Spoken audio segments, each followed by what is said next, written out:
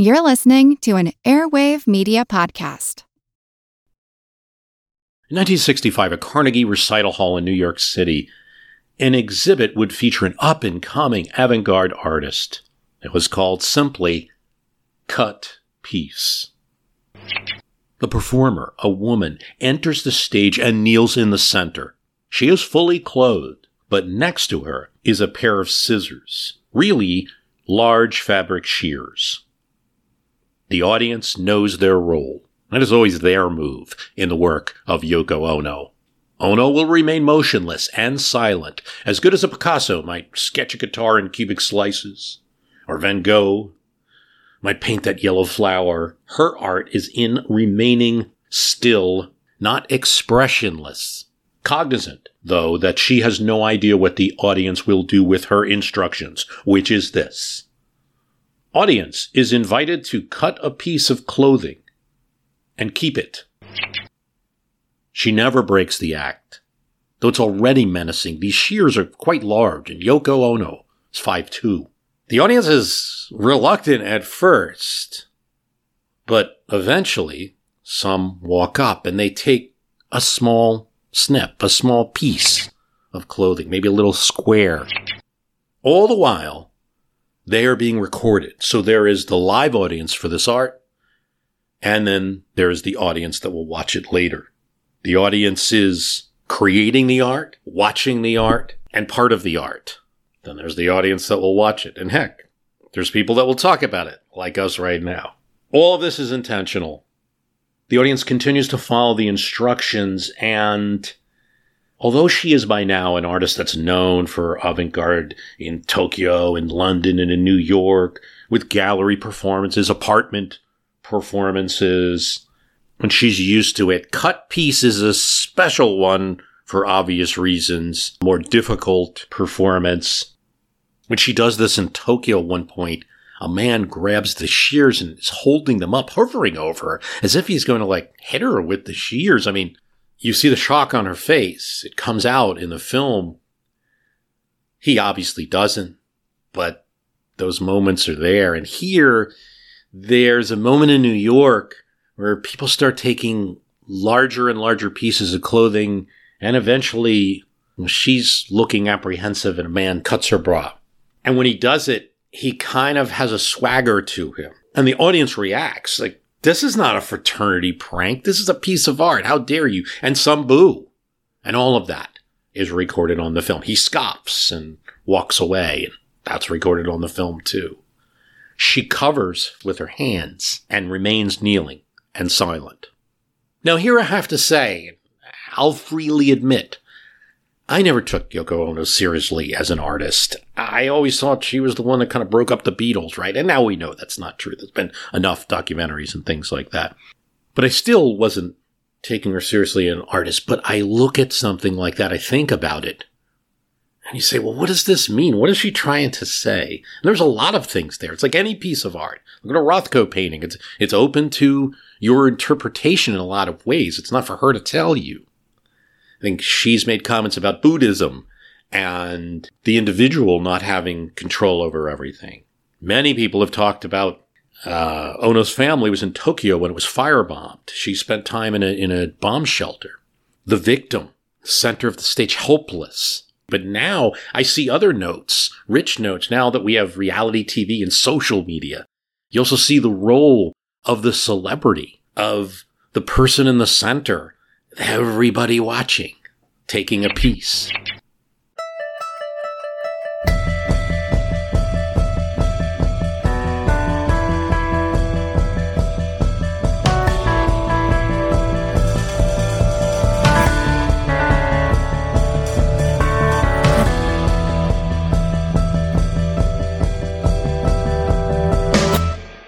She performs Cut Piece a year before the infamous meeting of her and Beatle John Lennon in the London gallery. There, she has another piece that's a ladder on the wall, and John Lennon walks up the ladder, and there's a card that says, yes.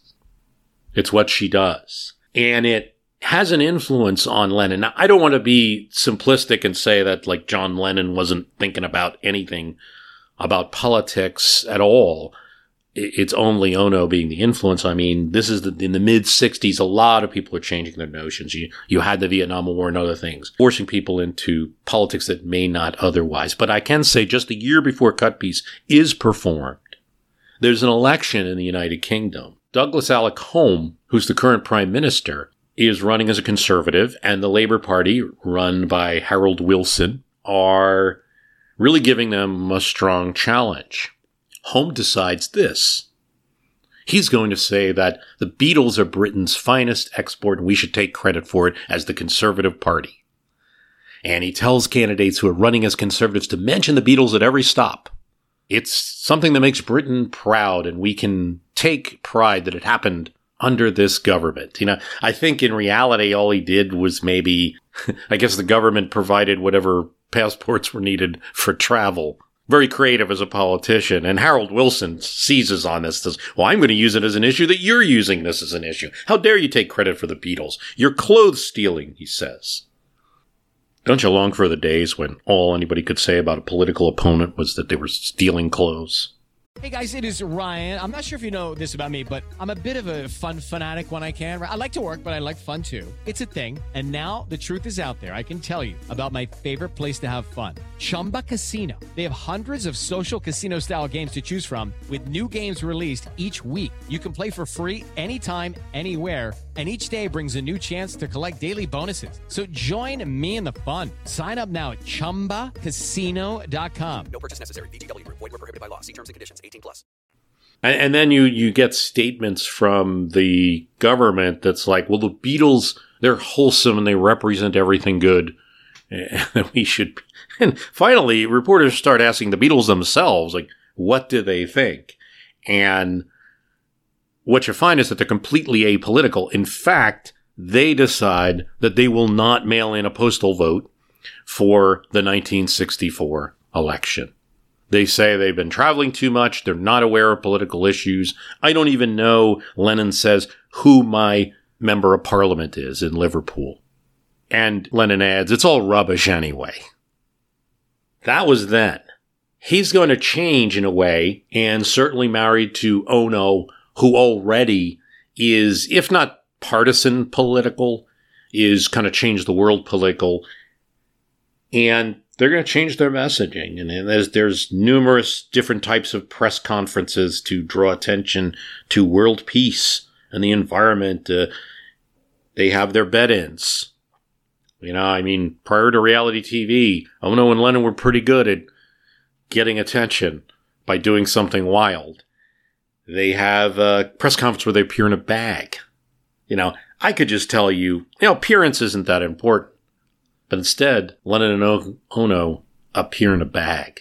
But they're also going to get involved or want to get involved in a particular election in a way that's maybe a little more partisan, especially because the nominee is so different than any other party nominee had been. So much more left-wing and liberal that it's a match for them. The prospect of all these new young voters are going to help them in that process. First, youth voting has to go through the Supreme Court. I talked about this in 2013. You're listening mostly to this podcast. It's from 2013 originally, and I think it holds up. Not too much to change in it. I will be back later to talk about the recent midterm.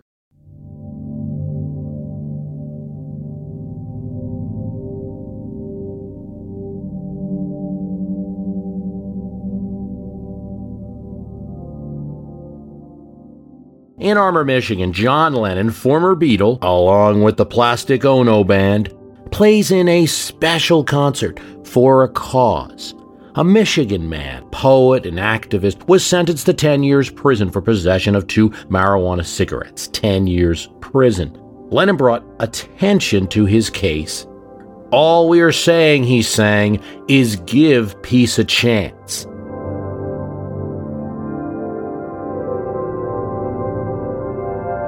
His drummer, for this first appearance by the former Beatle in the United States since the breakup of his band, was Jerry Rubin. Not only a drummer, but an activist. Lennon was taking a stand against the Vietnam War, and 15,000 fans cheered on their fab singer, even if the timing and performance wasn't as good as his Beatles days.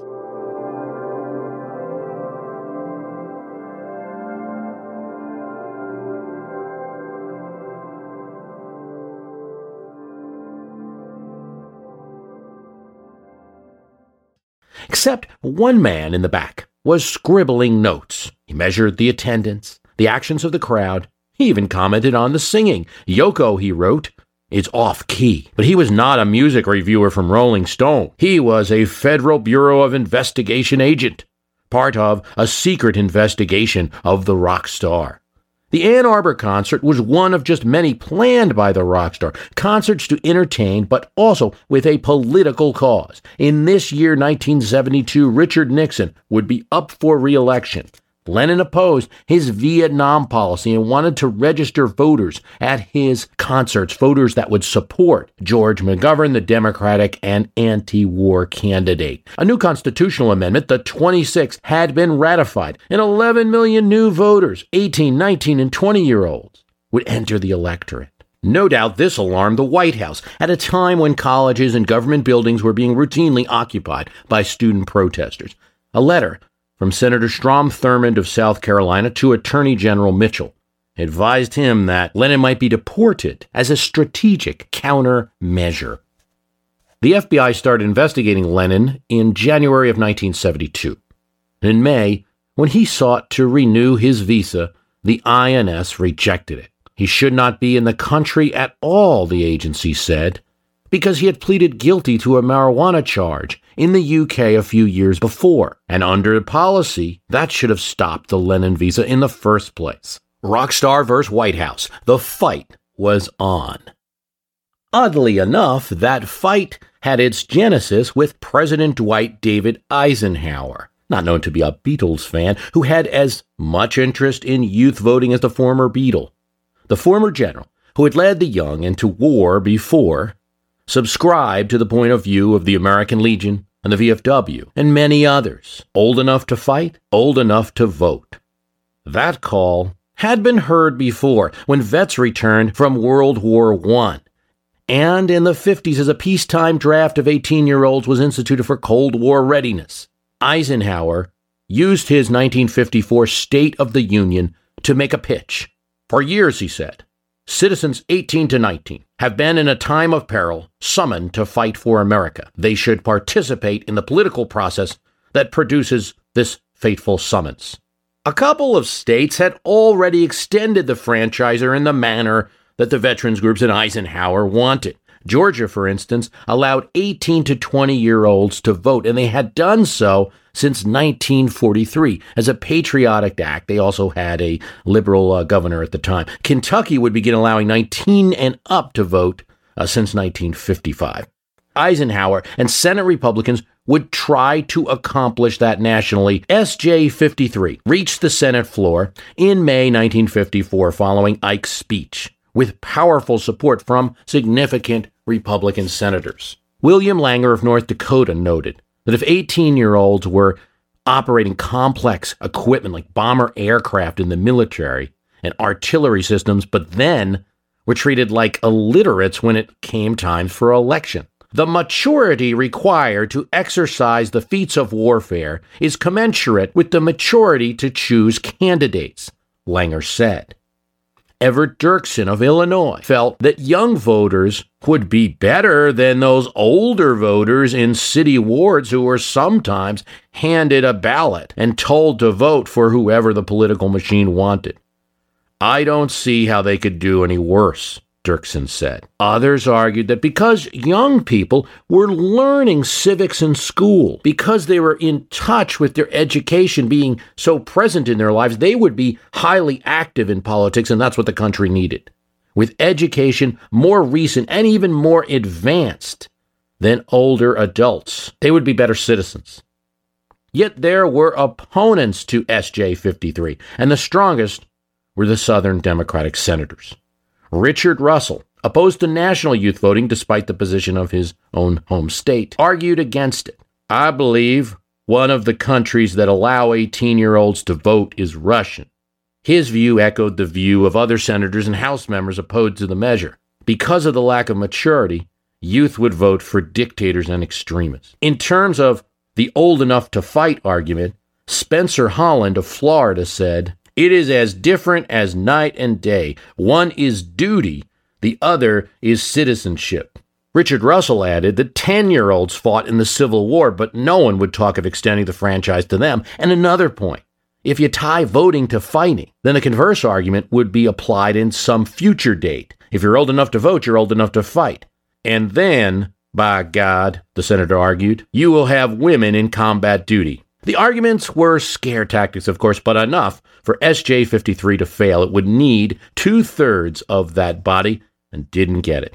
The issue was brought up from time to time after the 1950s, but largely buried until Vietnam. Then, Robert Kennedy, senator from New York in the late 60s, and several others renewed the fight.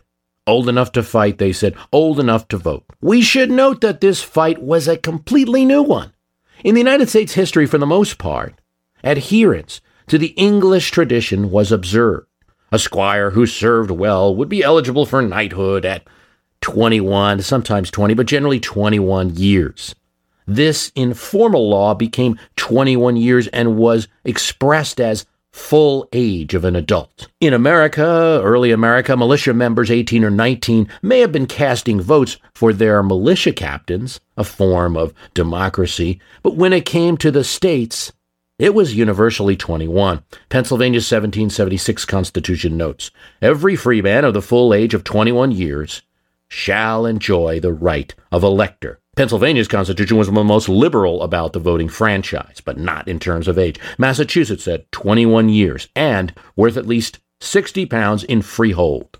North Carolina said freemen of 21 years. New York says full age, but didn't mention the age. It was considered to be that 21. Extending the franchise below 21 years is a 20th century idea. Vietnam, the brunt of which was fought by 18 to 20-year-olds, as their sacrifice continued, the group proved too much of a catalyst to resist. When the renewal of the Voting Rights Act came up in 1970, Senator Ted Kennedy of Massachusetts attached an amendment allowing 18 to 20-year-olds to vote in federal election. President Nixon was politically careful. He expressed support for the concept of youth voting. He had been Eisenhower's vice president and was supporting the administration during that Senate push. He agreed in the general concept of youth voting, but felt the method was unconstitutional. The federal government could not force states to run elections in a certain way.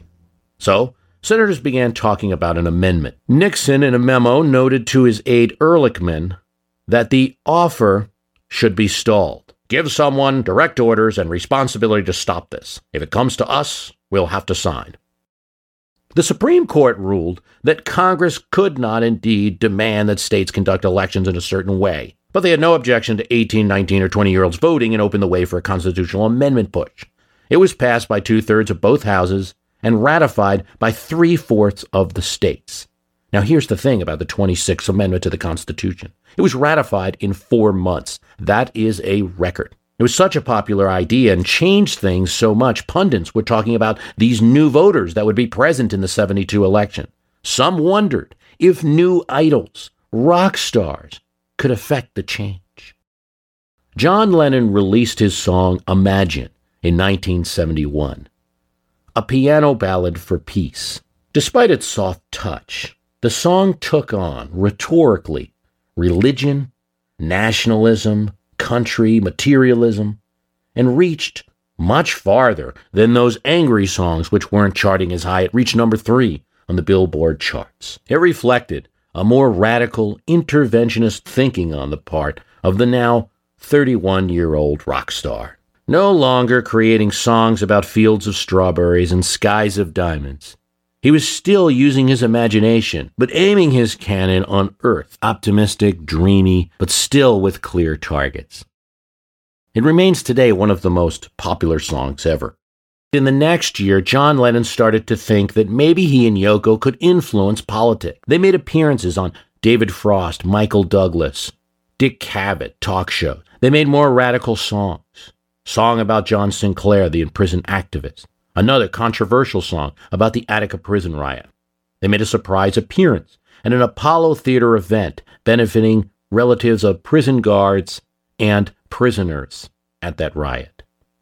He added songs about feminism and attacked his mother country, siding with the Irish in the Northern Ireland squabble and attacking English policy. But these efforts weren't reaching popular success. The album Sometime in New York, released in '72 containing these radical songs, reached only 48 on the Billboard. But in terms of the concerts and directly registering students to vote against Richard Nixon in the midst of the deportation battle and wanting to stay in New York City, not wanting to go back to the UK, Lennon's immigration lawyers advised that he play down the more radical aspect. In May 1972, Lennon said he would not perform in a protest concert at the Republican convention in Miami Beach, significantly reducing the presence of that protest. And at the beginning of the next year, the FBI case was dropped against Lennon due to the inactivity of the subject in revolutionary activity. The INS continued. For the ones who work hard to ensure their crew can always go the extra mile, and the ones who get in early so everyone can go home on time, there's Grainger, offering professional-grade supplies backed by product experts so you can quickly and easily find what you need. Plus, you can count on access to a committed team ready to go the extra mile for you. Call, click Grainger.com, or just stop by. Grainger, for the ones who get it done.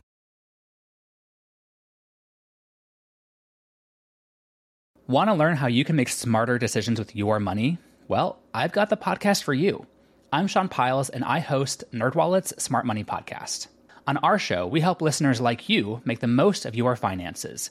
I sit down with NerdWallet's team of nerds, personal finance experts in credit cards, banking, investing, and more. We answer your real-world money questions and break down the latest personal finance news. The nerds will give you the clarity you need by cutting through the clutter and misinformation in today's world of personal finance. We don't promote get-rich-quick schemes or hype unrealistic side hustles. Instead, we offer practical knowledge that you can apply in your everyday life. You'll learn about strategies to help you build your wealth, invest wisely, shop for financial products, and plan for major life events.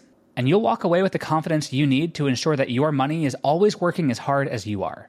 So turn to the nerds to answer your real-world money questions and get insights that can help you make the smartest financial decisions for your life. Listen to NerdWallet's Smart Money Podcast wherever you get your podcasts. As the campaign went on, McGovern posed little challenge. McGovern opposed the Vietnam War, which was a popular issue, but split the Democratic Party, lost support of many conservative Democrats for Nixon, bungled the choice of a vice president, and appeared too radical for most Americans. While young voters were McGovern's best performing group, Nixon won 18 to 29-year-olds. The demo group, in which 18, 19, and 20-year-old voters are generally categorized. Nixon won this group by 52%. 50% of them turned out in 1972, which would turn out to be a historic record only recently matched. John Lennon didn't take the news very well. He stayed in his bedroom for 6 months. Watching returns in the apartment of activist, sometimes drummer Jerry Rubin, he screamed against the middle class. He said he could join the Weathermen now. On April 1st, 1973, John and Yoko held a press conference announcing a new nation of Newtopia. Its embassy would be a downtown Manhattan apartment. It would be a country of mind and soul.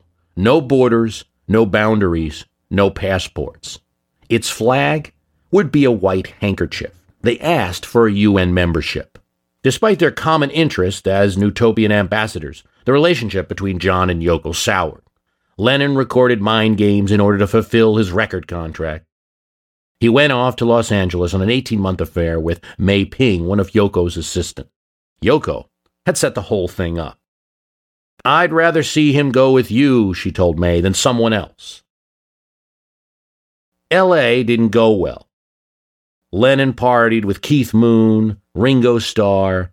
He drank a lot, recorded an album with Phil Spector that led to a fight in the studio.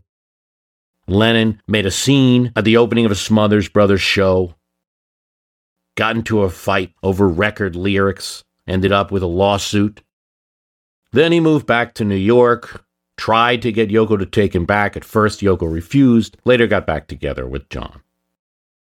1976 saw the youth vote fail to be a radical force, dramatically changing politics that it was expected. Sure, Jimmy Carter won the 18 to 29-year-old demo by a narrow 51%, but turnout dropped 8 percentage points since the McGovern campaign. And Carter, the former conservative governor of Georgia, who had gone to the Miami Beach Convention 4 years earlier to stop McGovern, was no radical. Nonetheless, Lennon did attend his inauguration. Only with intense lobbying, a letter-writing campaign including famous Americans New York City Mayor John Lindsay, novelist John Updike and Joyce Carol Oates, poet Gregory Corso, artist Jasper Johns, singer Joan Baez, and a note from Bob Dylan. In 1975, finally, an administrative court signed the renewal of Lennon's visa. To those of the 60s generation who thought that lowering the voting age would change politics, it didn't work in the way envisioned. 18 to 29-year-olds turned out in the lowest numbers of any group in the electorate, from 50% when the new vote was a novelty to 36% turnout in the 1988 election.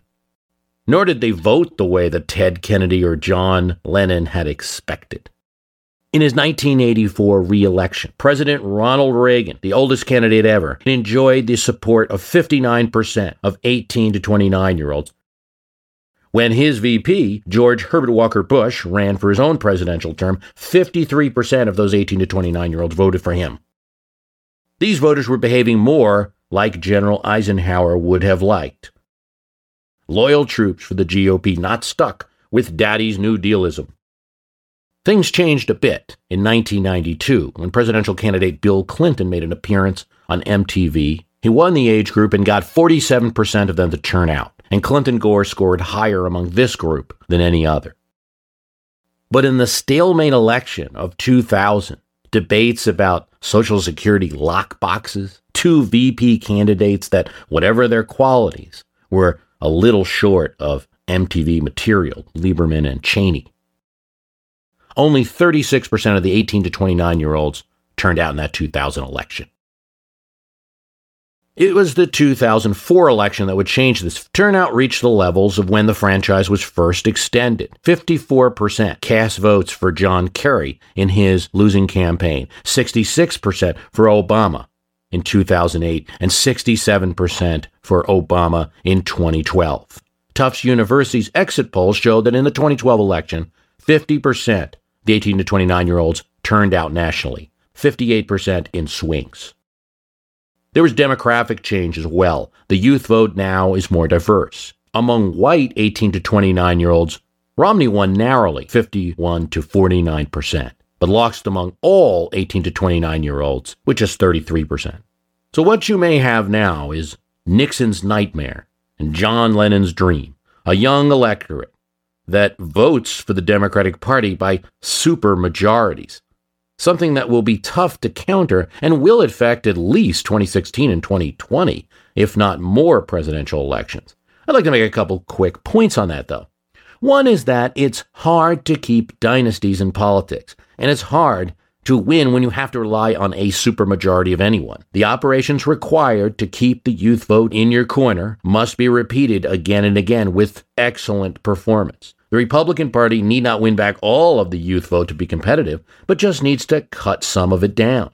If we look at the youth vote, we see that drop between Clinton Gore and Gore Lieberman. That's a lesson to what happens to you when you turn down the excitement in presidential elections. And then, for a party to truly win, especially if they're relying on a significant amount of youth voters, these voters will need to discover midterms, where congressmen and state legislatures are elected.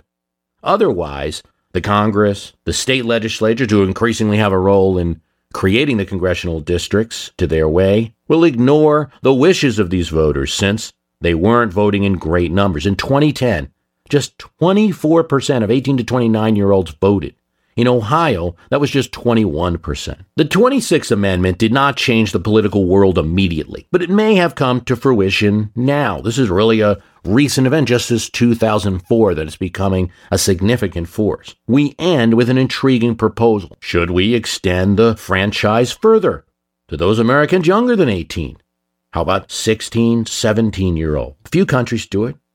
A Danish member of the EU Parliament has proposed it for the European Union. No one in the United States is significantly proposing it, of course. Well, I think it's obvious why not. 16 and 17-year-olds are not mature enough. They may be influenced easily by others. They don't have a stake in the game. They don't own anything. They might be more intellectual than experienced. They can't sign contracts. Of course, these arguments against youth voting in the past, and a form of all this rhetoric, was used against African Americans and women in terms of suffrage in the past. I don't propose to support 16-year-old voting by any means, but merely point to that line of tension to render visible that issues of suffrage are still alive today. Some of the issues about voting based on property, about needing a stake in the game to vote, about the maturity of the people, issues that were so important in the Constitutional Convention have not been ended by modernity alone.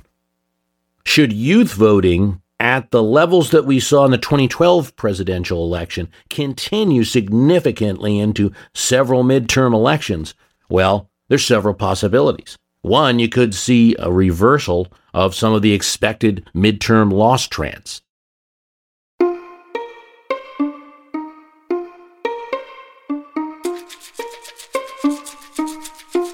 Oh, my prophetic soul, I guess, right? Because that's what happened in 2018 midterm and then in the 2022 midterm. Also the 2020 presidential election, but let's keep it to midterms right now. He said an estimated in swing states as much as 31% of voters 18 to 29 voted. That's still lower than it could be, but it's a much higher percentage than in past elections. In the 2020 presidential election, half of eligible voters voted. Largely, they voted for Democrats, and so that changed the usual midterm trend. Now, I would be more prophetic if I hadn't said this back in 2013. I wouldn't bet on it. I think it'll continue, and 2014 will be a bad one for the present administration, barring some kind of national emergency. But a supermajority of youth voting could possibly change it. You'll also see changes in issue. Right now, in terms of the youth vote, the only issue change that I can identify significantly is the provision for health care for 26-year-olds that was provided in the Obama health care reform, and legislation on student loans. Right now, a lot of our federal programs are skewed towards the aged. Well, one, because it's needed, and two, because they turn out to vote in great numbers and are among the most reliable turnout. Even with the increases in 2012, we're still only talking about nearly half of that part of the electorate voting. And if the changes in the turnout persist, you will see a change accordingly in American policy. The Congress and the president can only be, at some point, reflective generally of who shows up.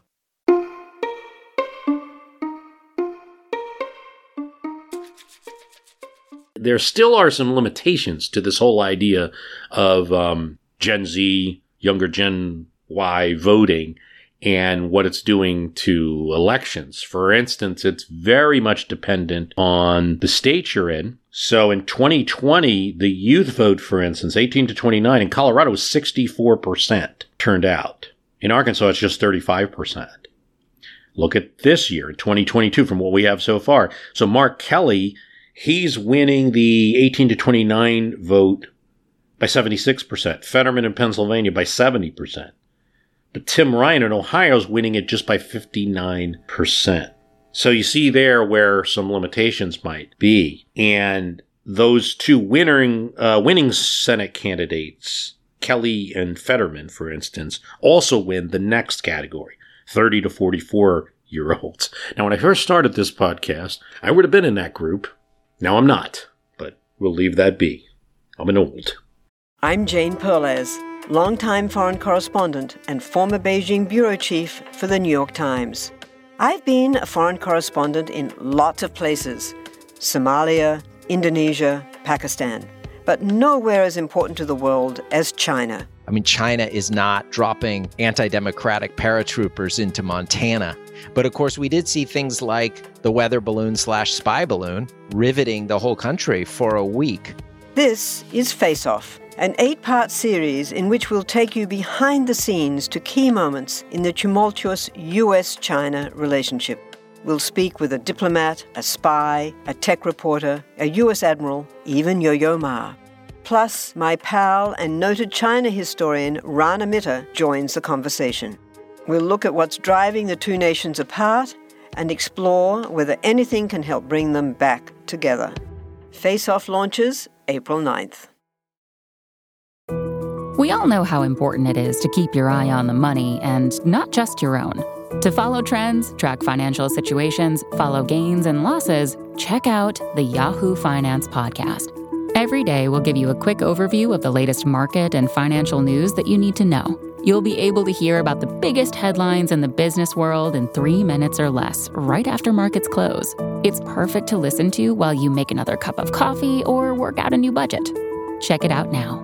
Listen to Yahoo Finance wherever you get your podcasts. That's Yahoo Finance wherever you get your podcasts. So what's my point there? A lot's going to be made about this youth vote. And maybe so much that some campaigns are going to change their approach to a fault. Because I still think you kind of need both those groups. If you want to win, you got to be winning 18 to 29 and 30 to 44. I mean, gosh, helps if you could win some other groups too. But you got to be winning those two, I think, to really count yourself successful. I still think the younger vote has to show up in state elections. We'll see if that happens. There was a lot of publicity for this midterm, maybe more than usual because of the Dobbs decision. Or maybe we're onto something. I mean, the trend is upward. There's more voting. It's Circle from Tufts University that gives us that figure that in swing states, 31%, in other states, 27% of 18 to 29-year-olds voted. Will they continue? One thing to note, which goes against this trend, if you take, it's not just about where young people live necessarily, because if you take the states with the lowest median age, that's Utah, Texas, Alaska, North Dakota, Nebraska, Oklahoma, Idaho. And I don't see the youth revolution in politics as much there. The next level of states there is California, Kansas, Georgia, Colorado, South Dakota, Louisiana, Washington, and Indiana.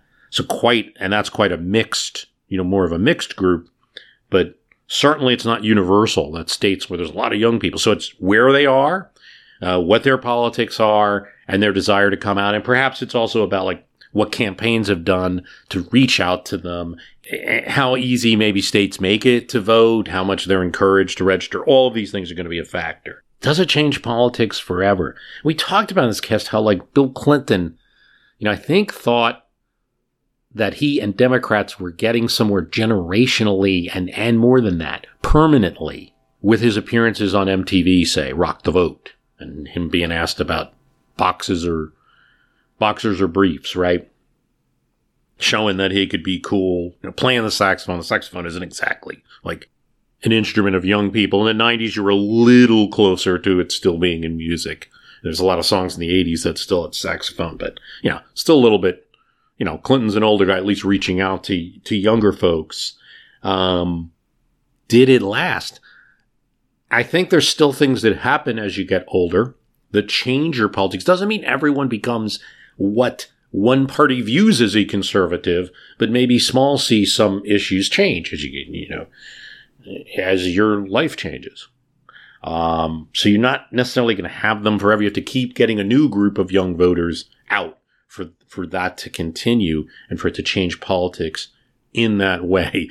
I think a disaster for any party would have, if I see Biden and Schumer, Glenn Youngkin out there in Fetterman-style hoodies, that's not the message here, guys. You probably won't. Another thing to consider, parties get nuance. Professional politicians figure out, there's focus groups, they figure out how to talk to politics, to voters. This is their job. So you can expect that they will start to do their best to break up this group by finding various wedge issues. Like, well, how much money are you willing for the government to spend? How much do you want to be taxing? And finding issues that don't work. On the other hand, I think some of the politics that have gone on last 5 years, where it's just, I say whatever I want. That's a novelty. It works with some. It works with people that feel they've been the underdog for a while, and things like that. Finally, someone's fighting and all of that. But done continuously, you might be reaching a limit. It's no, you might have to think about what you are saying, and it might have to match this group. But you're going to get more professional politicians that will be able to do that, will be able to nuance and compete in 18 to 29 better and win 30 to 44 and win elections. So it's by no means some kind of permanent change. You know how I feel about people saying like your side's going to win forever. But I do think there's a little bit of change, like certain issues, they're just going to have to drop. I mean, the pot issue, I think with small limits, you're just going to have to drop that. The who you are issues, like let people be who they are and stop developing laws there. We're just going to drop. And if they don't, I think they're finished. The Supreme Court is a real liability with this 18 to 29 group, and I would argue with the 30 to 44 as well, with the way that they decide things. Because they are a Supreme Court. They're not supposed to be in politics. But since they're perceived as being, they're appointed by Republicans, a number of them by one president, it's owned by that political party. So these will all be factors. What's going to happen? Well, I predicted somewhat well in 2013, but that's the extent of predictions that I'll make. I would just be a little cautious of saying like, oh, this is going to happen forever. You got a surprise election because you didn't consider this group enough, certainly. I want to thank you for listening. My website is www.myhistorycanbeatupyourpolitics.com. If you like this program, do a couple things that can help out. If you really want to, we got a Patreon site. It's on the website. If you can, spread the word on your own blog, on your own email, to friends, on your Facebook, on your Twitter, on your counter social, whatever you're using these days, Instagram. Tell people about My History Can Beat Up Your Politics. It's a weird mix of stuff. Not everyone's, going to know about it immediately. It's history and politics. And you can write a review on Apple Podcasts, preferably. That's great. If you write a review or don't want to write a review, can you mark helpful those reviews you agree with? And subscribe to us on the platform of your choice. Subscribe or follow. Thanks for listening.